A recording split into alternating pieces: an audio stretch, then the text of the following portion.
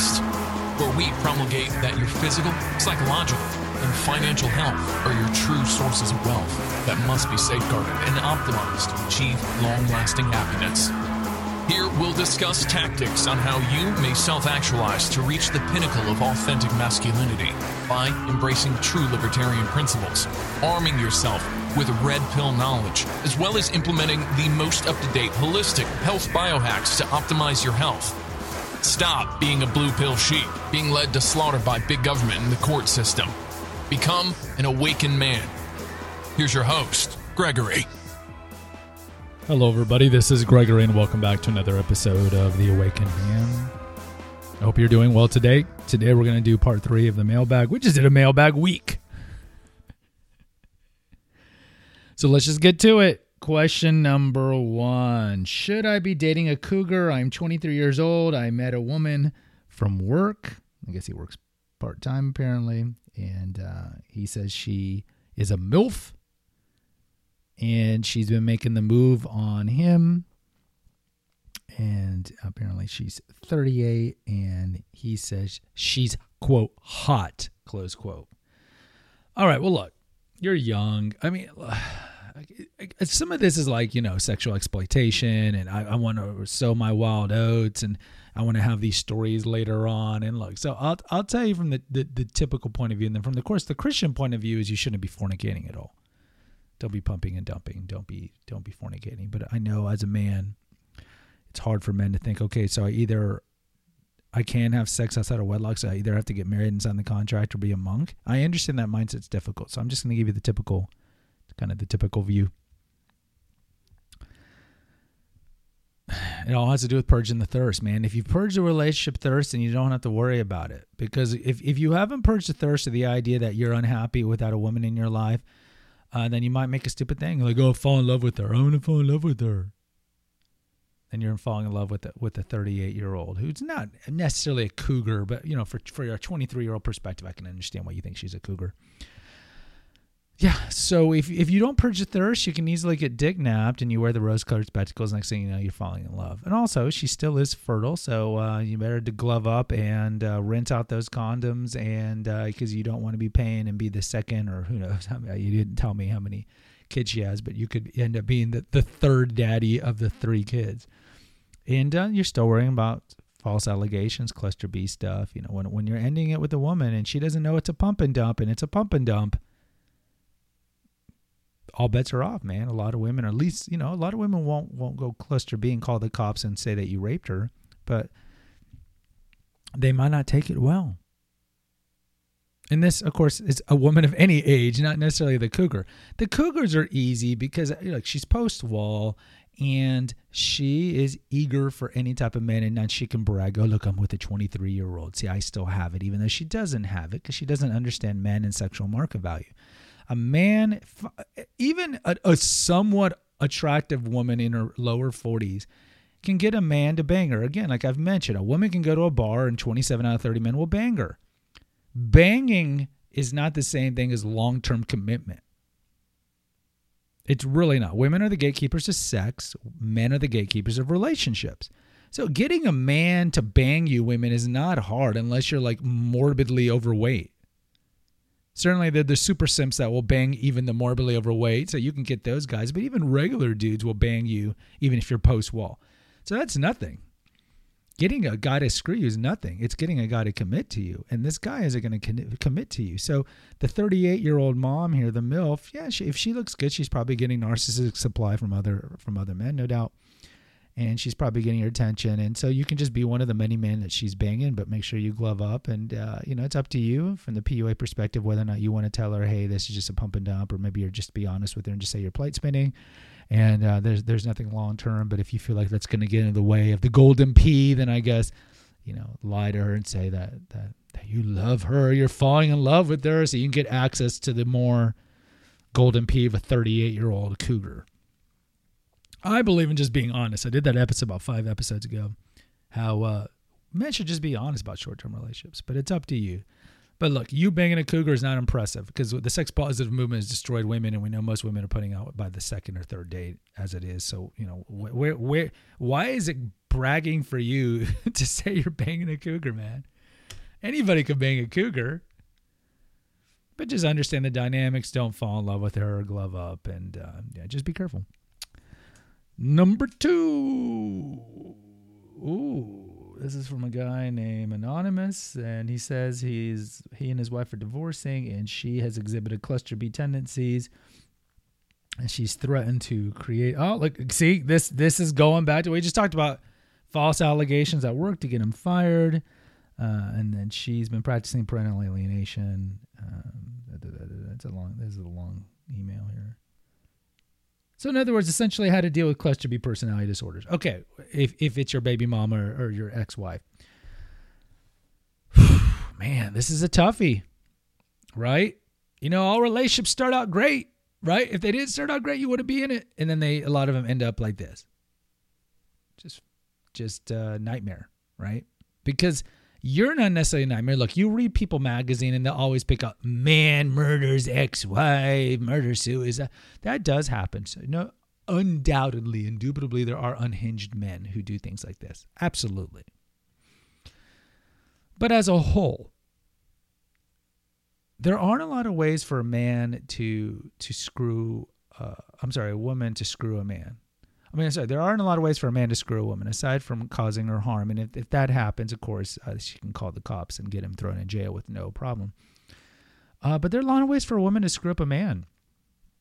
Because the system is set up, is at her disposal to screw up the man at any time. And so you see in this situation with false allegations, trying to get your kids taken away. Her word is gold. Your word is lead in the court system and with the police.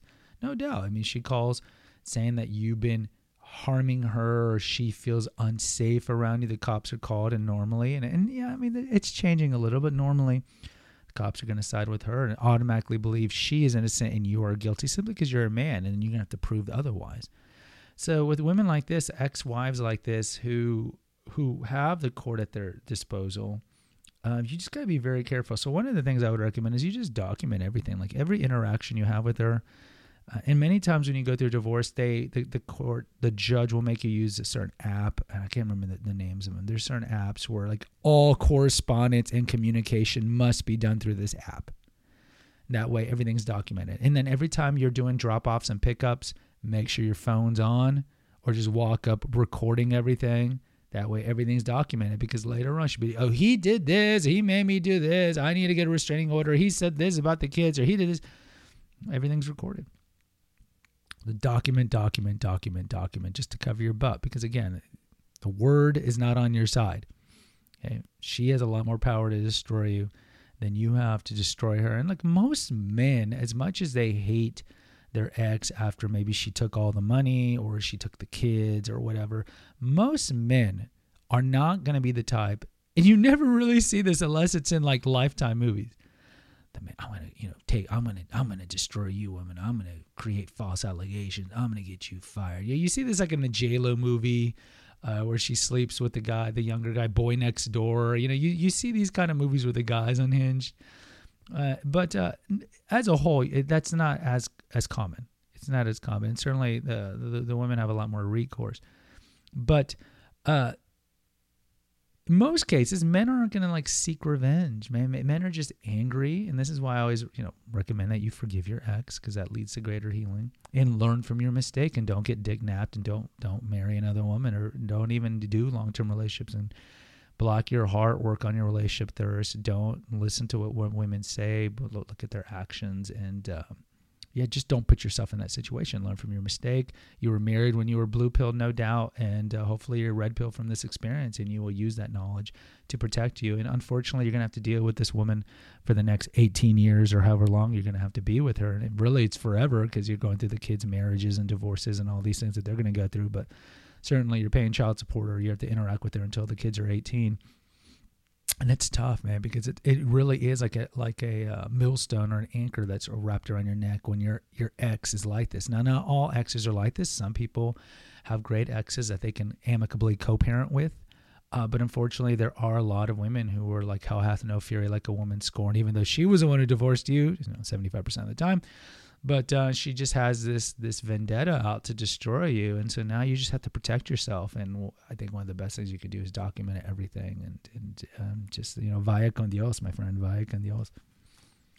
Let's say number 3, drinking. Okay, so a woman, look at this. Woman has a brother. He's concerned that during the lockdown, the last 7 months or so, he's been increasing his drinking. She doesn't know what to do. He never really drank, apparently, until now. And now all he does is drink all day. Yeah, this is an issue.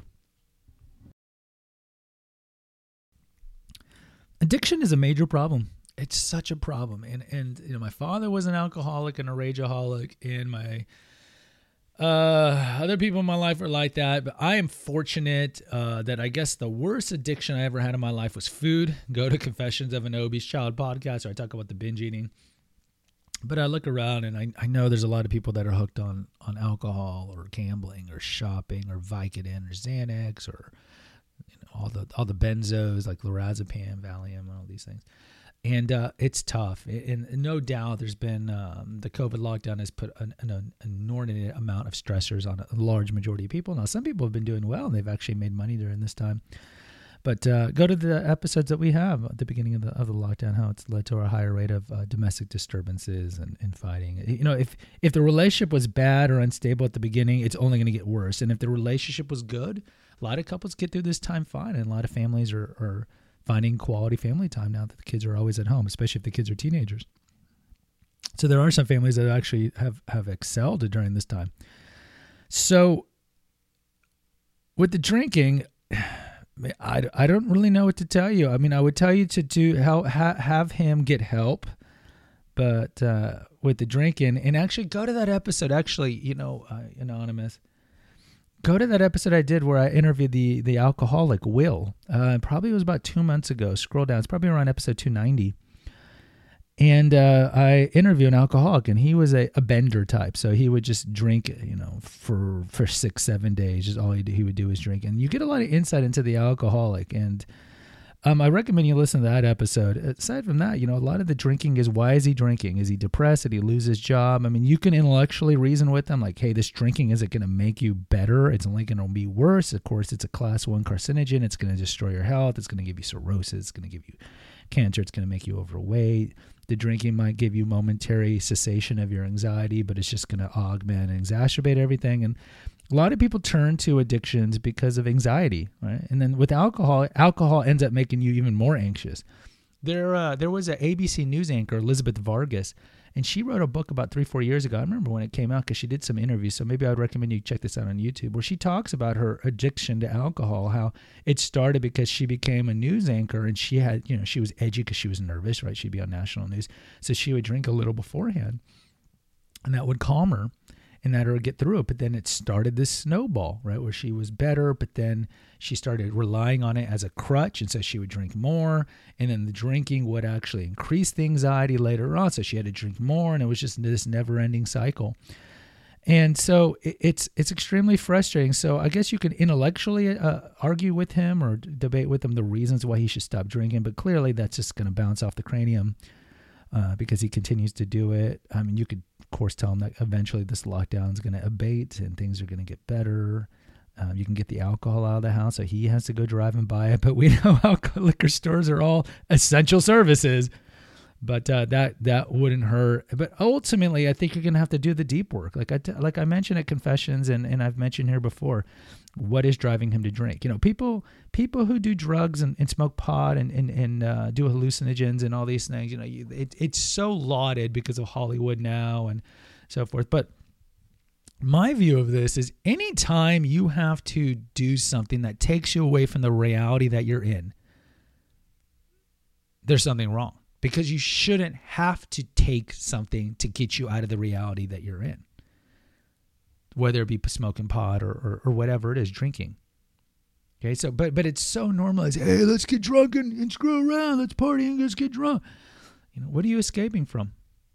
What are you escaping from? And whatever it is, deal with it. So encourage him to do therapy.